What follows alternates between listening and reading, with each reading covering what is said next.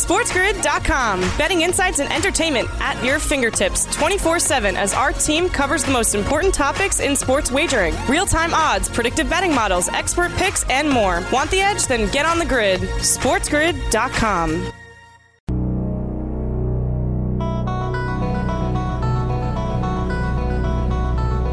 Oh, yeah, it's that time. Welcome in. Cover It with Teddy Covers here on SiriusXM Channel 159, the Sports Grid Radio Network. What's today? Today is Saturday. College basketball Saturday. We're going to bring in Andy Iskoe to break down the world of college hoops for us as we approach conference tournaments, the end of the regular season, with the big dance just around the corner. Andy Iskoe at Vegas Andy is going to give us his breakdown of the college basketball landscape. So it should be an entertaining and informative show with the good Andy, a guy who I've known here in Las Vegas for the better part of the last 25 years. So he's certainly someone who knows what he's talking about when it comes to experience looking at the college hoops betting marketplace. I want to talk a little bit now about a loss that I took earlier this week that I was so mad at myself for. I had Baylor against Kansas earlier in the week, and I took them full game instead of first half, and that was a dumb wager. And I want to talk about right here at the top, first half versus full game. And one particular scenario that I look for, first half versus full game in college basketball, double-digit favorites who I don't trust to maintain intensity with a big lead. Certainly those are teams that I'm looking more likely to back them first half than full game. You know this team's a lot better than their opponent. You know they're going to be up 15, 20, 25, whatever it's going to be. But you don't know they're going to maintain their intensity down the stretch. That's a classic first half spot. Another classic first half spot is the opposite side of that equation. Double-digit dog, a big dog. You know they're going to compete. They're interested. You expect them to hang around. At some point, they're going to get outclassed. Double-digit dogs are a team that, at times, I'm looking to bet on them first half as opposed to full game, just like double-digit favorites. But there's another scenario that needs to be on that list. Teams who are struggling after halftime. In particular, teams that have had a really bad second half showing of late, and maybe you don't trust them in the second half next time around. Baylor was coming off that complete collapse against Kansas in the second half. They led by 17 in the first half of that game. Ended up getting blown off the floor and lost by double digits. Double-digit lead at halftime. At the end of the game, double-digit loss. They got annihilated in that second half. So, what happened against Kansas? Well, they didn't have a double-digit lead, but they did the same thing. I mean, the first half was come and go, was spotty. That said, they went on a big run before halftime, like a 21-3 run, and had a halftime lead. What happened in the second half? Kansas woke up. Kansas said, forget that run.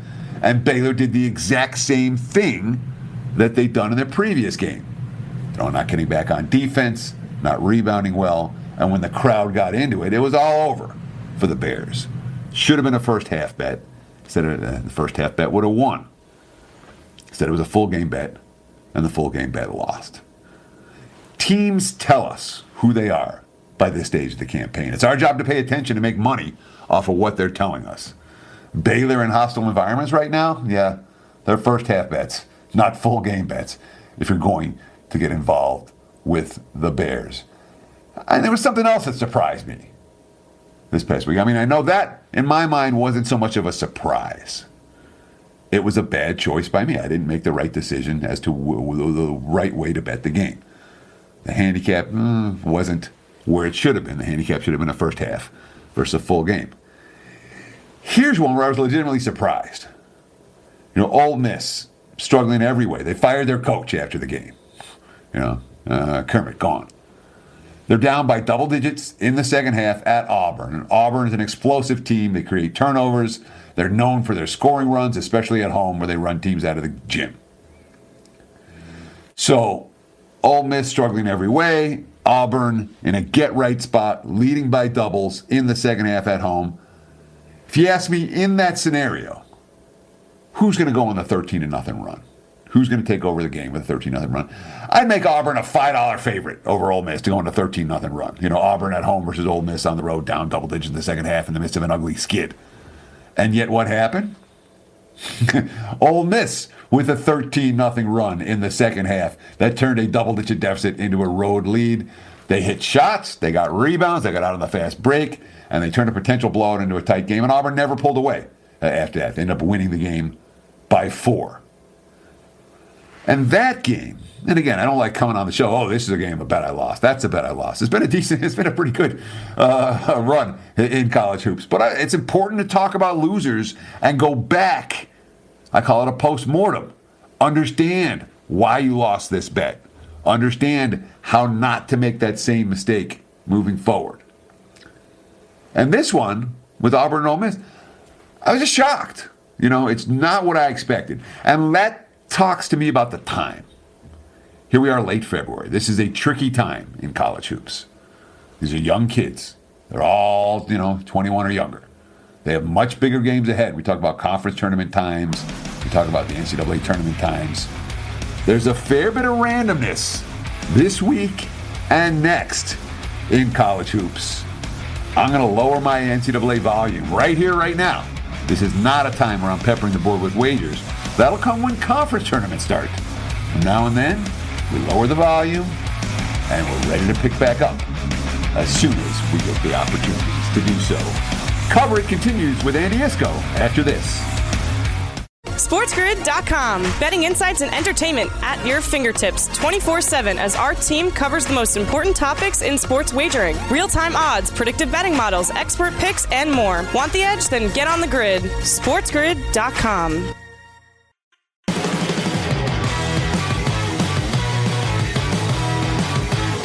Welcome back. Cover It with Teddy Covers here on SiriusXM, Channel 159, the Sports Grid Radio Network. Based on my math skills are okay. They're not great, but they're okay. I see 194 teams playing today on a college basketball Saturday, which means 97 games on the regular board.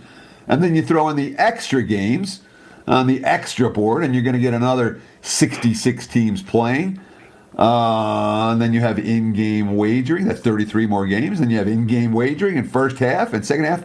There is a plethora of betting options available, as there is every college basketball Saturday. Let's bring in Andy Iskoe to break it down with us at Vegas Andy on Twitter. And Mr. Iskoe, welcome to Cover It with Teddy Covers. Thank you for joining me today. Always a pleasure, Teddy. And yeah, this may actually be the last of those really huge Saturday college basketball schedules because, of course, a lot of the smaller conferences begin their conference tournaments, I think, as early as this coming Monday. I think it may be the Atlantic Sun that gets underway as we're getting down to Selection Sunday, which is 2 weeks from tomorrow, which will mean that the conclusion of the basketball season is rapidly approaching, but it's also the best time of the season. Yeah, it certainly is. Now, I find late February to be one of the most difficult times in college basketball, personally. This is a time of year where I tend to lower my volume. And then as we get into conference tournament action, look, for as much as you love the big dance, don't forget there will be more games played on the Wednesday of conference tournament season, or the Thursday or the Friday of conference tournament season, than for the entirety of the NCAA tournament. In my mind, conference tournament weekends, there's 2 of them, this next weekend and especially the weekend after. That's the best opportunities you're going to have in college basketball. And the NCAA tournament, from a betting standpoint, we like it, but it tends to be a little bit overrated. Agree or disagree? I largely agree because, first of all, when you're talking about the conference tournaments, and of course the major ones will be in 2 weeks, the mid and the minors will be next week for the most part, but those conference tournaments, of course, begin during the week. So, like, even for the huge tournaments like the Big East and the Big Ten, et cetera, the SEC, they'll start their tournaments on Wednesday and Thursday when virtually every team in the conference is playing. So you could have games starting at 9 a.m. Pacific, noon Eastern, and not ending until somewhere past 11 p.m. Pacific, which is 2 a.m. Eastern time, on that Tuesday, Wednesday, Thursday, when you start having the playing around before you get to the quarterfinals, etc. A lot of opportunities, and as you pointed out at the top, you've got pregame, in-game, halftime, sides, totals, etc. In many respects, the NCAA tournament itself is a bit of a letdown, other than the significance of it being the final game of the season, let's say for 67 of the 68 teams who will end their seasons with a loss, leaving us with just one champion. But certainly the excitement, I think the tournaments with all those games does get you at a certain excitement level for the start of the games, where every game is huge. And make no mistake about it, from a betting standpoint, conference tournaments are better than the big dance, period. And we're going to talk about why on this show. I'm going to talk about why on next week's show. I'm going to talk about why on the following week's show. There is more opportunities in the conference tournaments to make good positive expectation bets than you will in the big dance. It's just that simple. There's more. The big dance is for the casual fan. For the serious bettor, conference tournament time is by far second to none. But we're not there yet. We still have 97 games on today's college basketball card on the regular board, another 33 on the added board. It's a huge slate. Give me your thought process for how do you start to break down a card like this every week in college hoops? Are you going through every single game? Are you eliminating teams a priori? How do you do the work to turn 130 potential bets into a handful of good ones? Well, let's take okay, this is a good Saturday to do so. 97 main board games, and then another couple of dozen or so added board or extra games, I guess they call them now. I'll scan the schedule for what I find to be attractive matchups from the perspective of, are the two teams playing one another? Are there seeding possibilities or tournament-making possibilities? Are there teams that I've had decent reads on throughout the season? So my initial look at the schedule, let's say 97 games, I might eliminate, say, 30 of them immediately because either I have no interest in them or the games are going to involve point spreads where at this time of the year I'm not going to get involved in games where there are point spreads of, let's say, 18 points or more, where unless there's a specific reason to be on or against one of those teams, which will have nothing to do with the ability of those teams normally, I just eliminate that. So I'm down from like 97 to, let's say, let's round it off to like 65.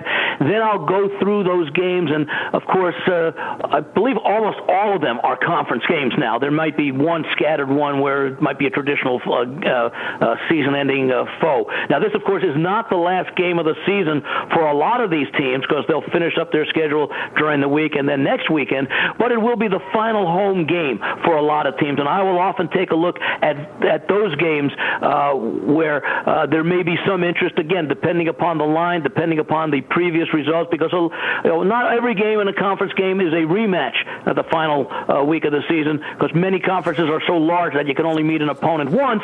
But if there's like a rematch of a couple of high-profile teams and it's a modest point spread, and usually a modest point spread I'll consider somewhere around 6 or less, meaning it should be a competitive game depending upon which is the home team, which is the road team, I'll do a little bit more work as far as setting those games aside. And ultimately, when I'm getting down to doing my in-depth breakdown, I'm probably left with somewhere between 20 and 30 games on a schedule this side, which works out to, in this case, it's maybe a little bit more than the normal percentage, but normally it'd be somewhere around 20 to 25% of that game, of that day or night schedule.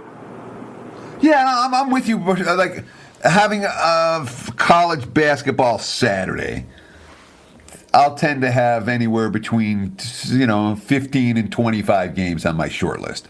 And at the end of it, I might only make 3 bets or 5 bets. Exactly. But there's a big pairing out process, and I personally throw out a lot more games than you do a priori. The games that I'm not looking at closely, whether it comes to schools, programs I haven't followed, conferences I haven't followed, point spreads that are right where I think they should be, games where I don't want to be betting on either of the two teams, or I don't want to be betting against either of the two teams. There's a number of those. I'll throw out, personally, usually more than half the card before I take a good, serious look at the rest of the games. Just in a matter of, you're scanning through, no, I know I'm not going to play this one, no, I'm not going to play that one. And maybe that's too much. I'm actually pretty much along the same lines, because when I'm with the first part of what I mentioned, before I get my list down to, say, 20, 25 games on a Saturday, I really haven't looked into current form or anything. It's just teams that I either have no feel for or teams where I know I'm looking to play on quite strongly. And I said, if I'm going to play on one, it means I'm going to be playing against the teams that I don't want to play against. So when I get down my list, you use the term short list, my short list might be about 20 to 25. So maybe a little bit more, and that's after eliminating in this case, say 65 games or so, that right on the surface, I don't need to do any work. I'm not going to be interested in making a play on the game. Sure, and of course, I use short list with finger quotation marks, because sometimes the short list can be rather long. In college football, I know they can be ridiculous sometimes, because there are fewer teams that I'm going to throw out a priori. In college football, 130 teams, and I try to follow them all. Yeah. In college basketball with 366, 363? I think it's 363 this year. Yeah, 363. I don't follow them all. I don't come close to following them all. I don't even follow half of them. So the short list in college football can be a fair bit longer than the short list in college basketball. But, of course, in college football, you got all week to think about it. When it comes to college basketball lines, what do you got, 12 hours, 24? Not that long before tip-offs on Saturday. Much more with Andy Iskoe coming up next. Coverage continues after this. SportsGrid.com. Betting insights and entertainment at your fingertips 24/7 as our team covers the most important topics in sports wagering. Real-time odds, predictive betting models, expert picks, and more. Want the edge? Then get on the grid. SportsGrid.com.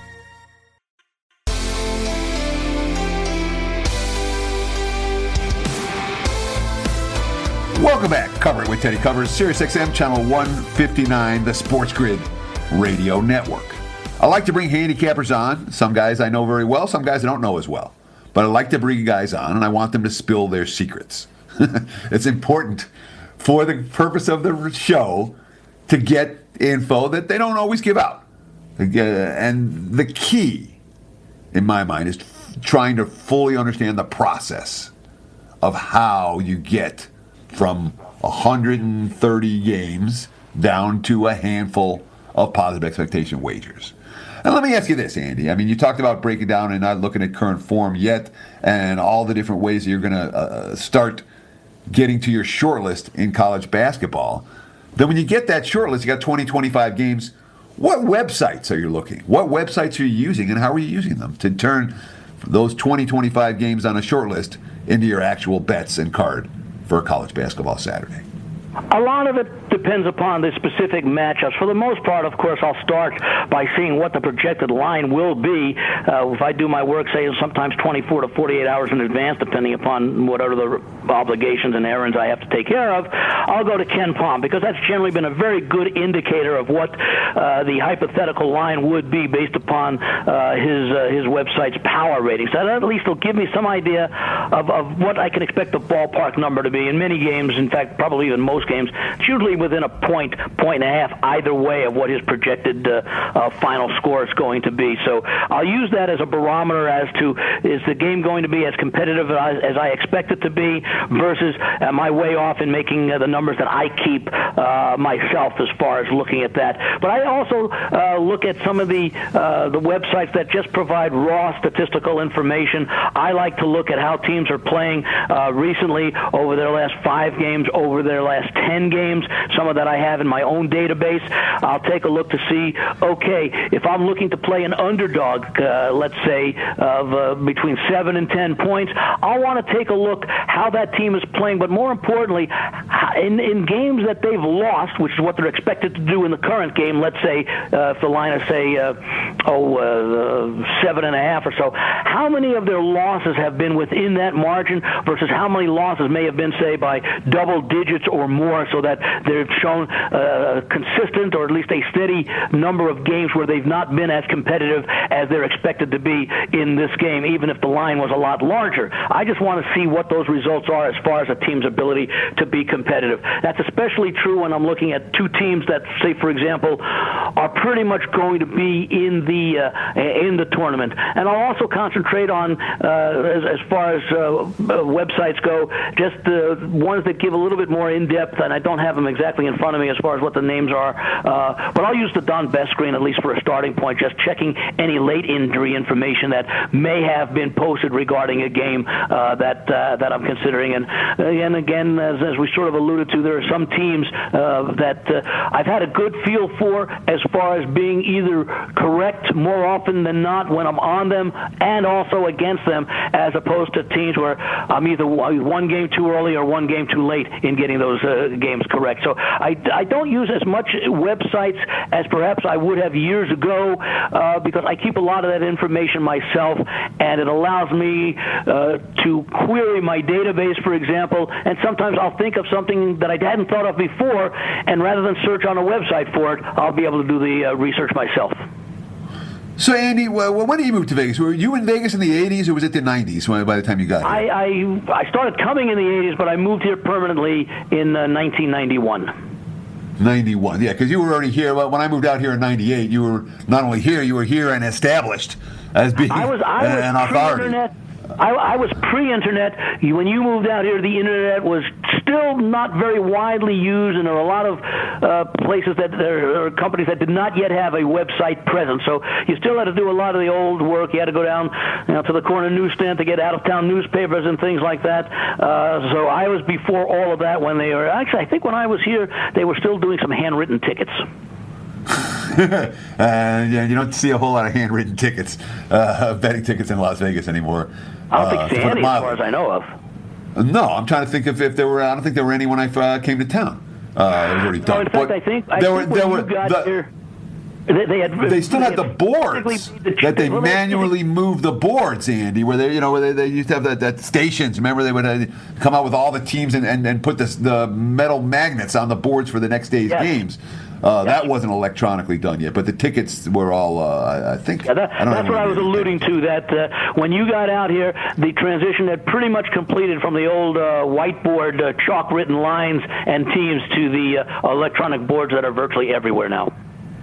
Well, then the reason I'm asking, all right, is because obviously things are different now than they were in 1991 when it comes to the college basketball betting marketplace. And you're a guy who's, I'm not going to say reinvented your process, but you certainly have changed your methodology over the years.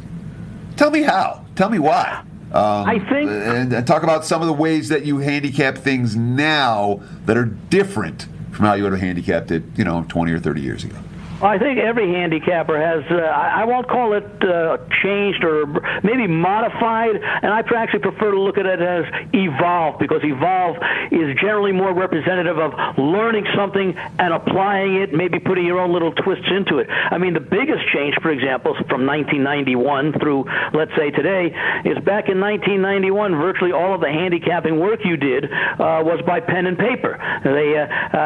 Computers, although they had been around for about a decade, getting widespread in the middle 1980s as far as the personal computer. And then they had, I think, what they call the compact computers, and they used to call them notebooks, and then laptops, which are prevalent everywhere today. And the ability, what I would do is, I've always been a mathematically inclined person, so I used a lot of spreadsheets and database programs.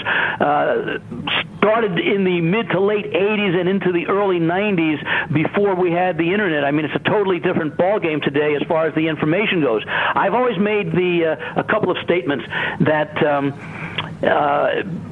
power ratings. I used to keep power ratings back in the 1980s, and when I moved out here, of course, they became more useful. But I used to say that power ratings back then were the end result of all the work that you did, because you were putting things together that were not widely publicized. Today, and I'll use Ken Palm as an example, it's almost a starting point. It's what you do with those numbers that are pretty much agreed upon to be pretty good, accurate barometers based upon the widespread availability of all the information that goes into developing the power rating. So whereas in the 1980s and into the 1990s, you wanted to get to an accurate power rating, today so many of these power ratings that are widely publicized and used are the starting point, and then it becomes the intangible handicapping factor. Another saying that I've had for a long time is that handicapping is both art and science. The science is putting the numbers together. The art is in the interpretation of using the numbers. So back in the early days of my handicapping, I began with the artistic part and then tried to back it up by looking at the developing the scientific part, the ratings. Today, the scientific part is there for you for the most part, and now it's a question of the artistic part.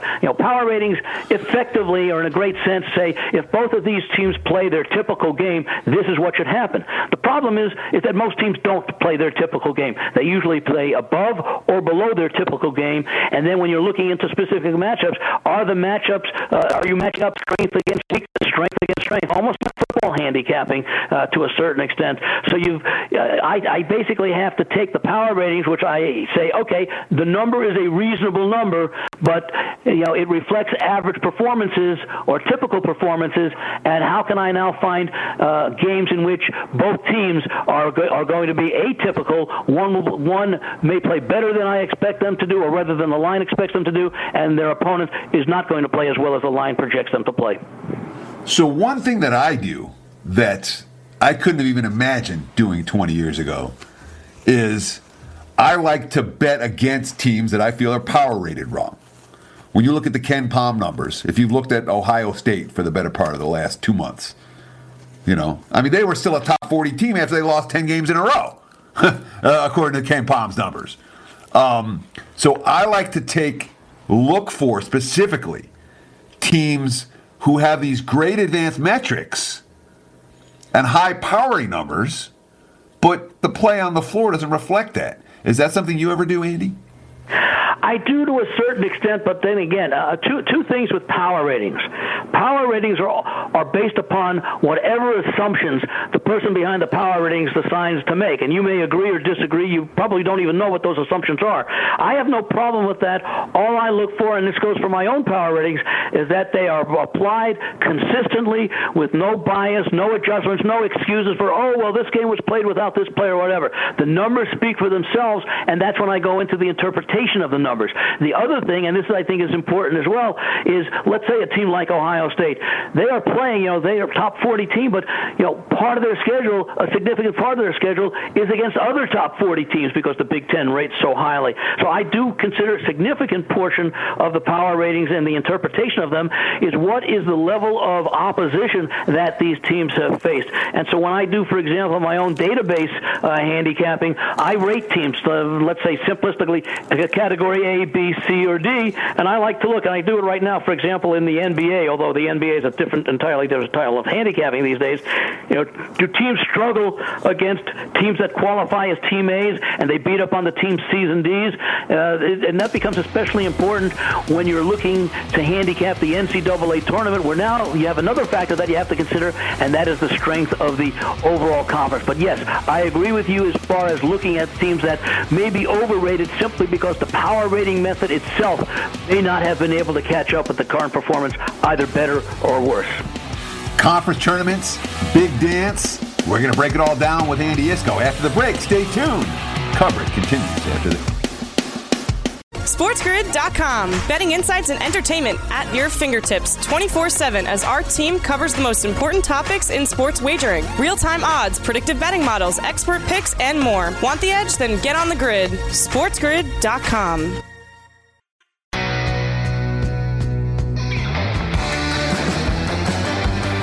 Get all the latest updates, breaking news, line changes, and more.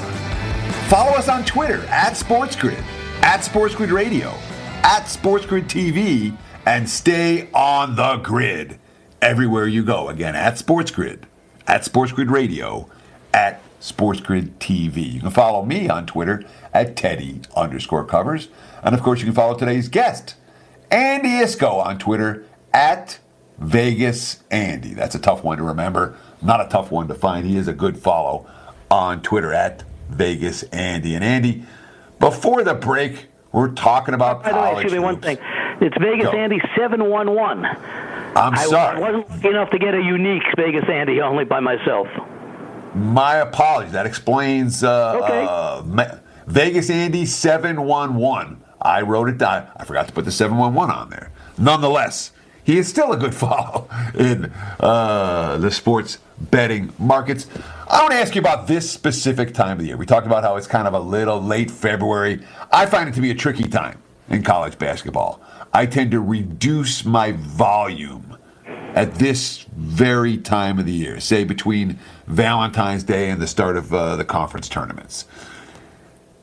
Do you have that same reluctance to go balls to the wall at this time of the year? Do you find bargains in the college basketball betting marketplace at this time? And what's your volume like right now compared to what it's been for most of the season?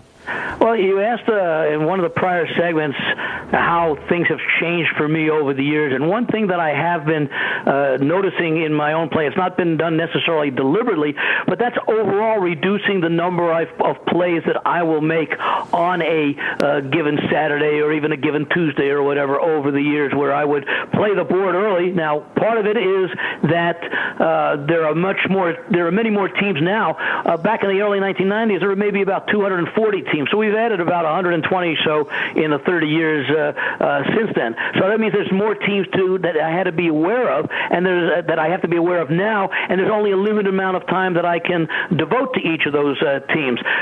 So as a result, I've had to cut back. And also, you combine that with the fact that the lines, as you alluded to as well, are much more difficult at this time of the year.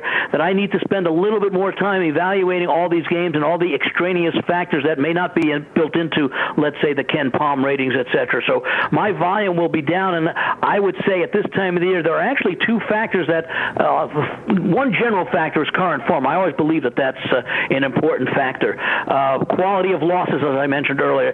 But at this time of the year, you also have what I mentioned earlier, the final home game for a team, and also a lot of these games are revenge games. And you don't automatically play the loser of the first game in the second game. Many times you do. Many times you say, you look at the matchups and you say, well, this team was so strong back then that even though they've adjusted the line, the team is still too strong for to say that there's not value in laying, let's say 8 or 9 instead of perhaps the 12 or 13 that you power rate the team at. So to answer the basic question, my volume, which has never in the last, I'd say 5 years, been significantly great, is about the same at this time of the year. And of course, part of it is also due that as we get later and later, and let's say at the end of February, as we're starting to get the conference tournaments or into early March, more teams are no longer playing. Their seasons are over, so there are fewer games that I have to even go over initially as far as which ones to eliminate. As I say, I think the biggest factor at this time of the year are I tend to look for quality teams playing other quality teams or teams that are perhaps just a little bit below that, not necessarily using the motivation of this team needs to win to get on the bubble and into the tournament, but more or less, how does this team match up and where are they going as far as how far can they go, let's say, when we get into March. And if I can find an attractive matchup, and that often means taking short-priced favorites, but also short-priced underdogs in games that the line is suggesting should be competitive. And certainly when it comes to short favorites and short underdogs, that's all we're going to see in conference tournaments. There's not going to be, after the bottom feeders get eliminated in the first round, which they will, you see pretty much single-digit point spreads. You know, I mean, the WCC will have Gonzaga favored high, but and St. Mary's and the like. But you see one competitive game after the next. Conference tournaments, and again, start this next week. What do you look for at this time of the year? For me personally, the number one thing I love about conference tournaments is that in the major conferences, the number one seeds don't care. So you have good favorites to fade in major conference action. In the mid-majors, boy, you can oftentimes find teams that kind of underachieved in the regular season, and power rating numbers have gone down, but you know the talent level's there, and you know it's a one big league, and you know that when conference tournament time comes, those teams are capable of stepping up. So I like to fade some of the false favorites in major conference tournament action. I like to bet on some of the underachieving underdogs in smaller conference tournament action. Do you have a basic strategy? Do you have a conference tourney primer? Things that you look for, things that you don't? Talk to me a little bit about conference tournaments. I think you mentioned a couple of the key points, especially when you're talking about the teams that are likely to be in the tournament as very high seeds, let's say protected seeds, like let's say Kansas in the Big 12. Very often teams like that will be happy to win their first game that they play, and often it's in the second round, sometimes maybe even the third round, depending upon how large the conference is. Get the win and then get out of the way. You've maintained a little bit of freshness, especially when some of these major conferences tend to start a little bit earlier than they have in the past, and then there's a more lengthy layoff between their final conference tournament game and their first NCAA tournament game. So yes, I do like to often go against the heavily favored teams, but not necessarily, or highly rated teams, but not necessarily in the first game of the tournament, where they may just want to get a workout because they may have been off 3, 4, or 5 days since the regular season ended. As far as what I look for, and again, you mentioned, and I agree that most of these, after you get out of the playoff round, are going to be competitively priced games with maybe 6 points or less in a great majority of those games. I like to be on teams that are able to have a significant edge in free throw shooting, because that becomes so important if games indeed are competitive down the stretch. If your team is trying to nurse a lead, let's say they're up by 4 to 6 points, and we get into the final 90 seconds, I want a team that is likely to be able to make 70, 75%, let's say closer to 75% of their free throws, so that they can afford to give up a basket and match it on the other end when they get fouled and go to the line. And conversely, I like to play against teams that are favored that are unable to make, say, over 70% of their free throws, because those are teams that, okay, we're going to shoot, we score, we foul, they make 1 out of 2 or 0 out of 2, we shoot, and we narrow the gap, which makes it difficult for the favorite to cover, but at the same time it also aids the underdog in doing that as well. And so one of the things when I look at free throw percentage is I like to look for matchups where the free throw percentage is 5 points or more greater between the two teams, especially when one team is in the low to mid 70s and the other team is in the, maybe high 60s or lower, because I want to be able to anticipate how the game is going to go. It's already a competitive line, how the game is going to go, or likely to go based upon the performances, how the game's likely to go in the final minute to 3 minutes of the game.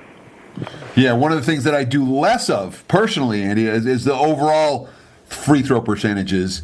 And in those shorter point spread games where I know my team's likely to have to make free throws down the stretch, I like to focus looking at the free throw percentages of their guards, the guys that are going to have the ball in their hands and are most likely to get to the window. Big difference if you have a team with guards shooting 85% from the line versus teams with guards shooting 60% from the line. So that's one further statistical breakdown you can use if you have the time and inclination to do so.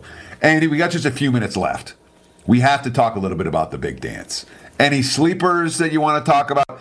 Any teams that you think will be auto fades? And, oh, by the way, tell me who's going to win it all. That's a nice one, because this is going to be as competitive a year as we've seen really from the very start as far as the Blue Bloods in college basketball. Who knows if some of those teams are going to make it. I think a couple of teams that I do have an eye on, I did make some future bets on recently, teams that were so-so for a while, teams like Kansas, who are playing extremely well, but their odds are relatively low right now. Team that I played, I think I got them at either 40 or 50 to 1, Kentucky. They have an awful lot of talent, and we've known them to make runs in the tournament when perhaps they didn't have their best team. So I think there's a team of the Blue Bloods that I think could have a very good run this year. As far as the teams that maybe haven't been receiving the national recognition, a team like Miami of Florida, Jim Larrañaga, veteran coach, took George Mason to the Final Four, took Miami, I believe, to the Elite Eight a few years ago, is playing extremely well in the ACC. They've had an ability to win on the road, which is another factor I look at when I'm playing tournament teams, even though virtually all games are neutral site games, they're still road games because they're not playing on their home court. So I like to look for teams that have shown an ability to play on the road. That's also another thing that I look for in conference tournaments, although there's also the added factor of familiarity. But a team like I mentioned, two teams in the Big East, Providence and Marquette. Notwithstanding Providence's ugly loss at UConn the other night, this has been a very steady team. They've been very competitive in the majority of their losses, of which there haven't been very many this year. Marquette is another team that I think has gone relatively unnoticed because they're just not a very flashy team, but a very solid team. So I like that team. The other thing I will point out is just a general overall strategy, especially right now as we're getting close to tournament time. If you're looking to make a futures play right now, you may want to avoid playing some of these teams that are in that 15 to 20 to 1 range, because once the tournament seedings are out, those 15 to 20 to 1 teams, based upon their matchups, you could find them perhaps 25 to 40 to 1. And conversely, teams that are 40 or 50 to 1 right now and are playing well, you might want to consider playing them if you like them now, because when the seedings are out, they may very well end up being in that 15 to 20 to 1 range as we see it happen, especially as the conference tournaments unfold. So you listed all the teams out of the Big East. You didn't list my sleeper, the UConn Huskies. I like UConn. I give them a chance. They played extremely well the other night against Providence, but I don't know where their odds are at right now, but I would imagine they're probably in that Marquette range. Yeah, I would, again, entertainment purposes only. I think UConn's live to make a deep run. And Isco, you have what? I got about a minute left. Promote yourself, my friend, and why don't you give folks out there a bettable opinion for today's college basketball card on Saturday? Well, unfortunately, haven't done a lot of handicapping, and then the one game that I do like on Saturday today is one of the early starting 9 a.m. games. So I don't know that I should use that because win or lose, it may be too late for a lot of the listeners out there. TheLogicalApproach.com is my website. Haven't done a lot of posting stuff for the college basketball, but we're starting to really get in depth with some of the NBA analysis that I do, and I haven't really seen a lot of the lines to really have had a chance to play them a lot. So I can't really do much in the way of games. But I'll take a look. For example, I'm going to take a look at let's say where is it here? Syracuse at Pittsburgh. I'm showing the line roughly around Pittsburgh 6.5. I'm going to take a look at Syracuse in this game. Yeah, I had my fun with Syracuse the other night in a non-competitive loss that did not please me or my bankroll. Andy Isco, TheLogicalApproach.com. Thank you so much for your time, effort, and energy. Best of luck this weekend. When Cover It continues, we're going to talk more college hoops. Stay tuned. SportsGrid.com. Betting insights and entertainment at your fingertips 24/7 as our team covers the most important topics in sports wagering. Real-time odds, predictive betting models, expert picks, and more. Want the edge? Then get on the grid. SportsGrid.com.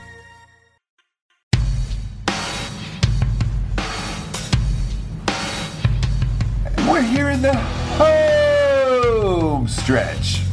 Cover It with Teddy Covers.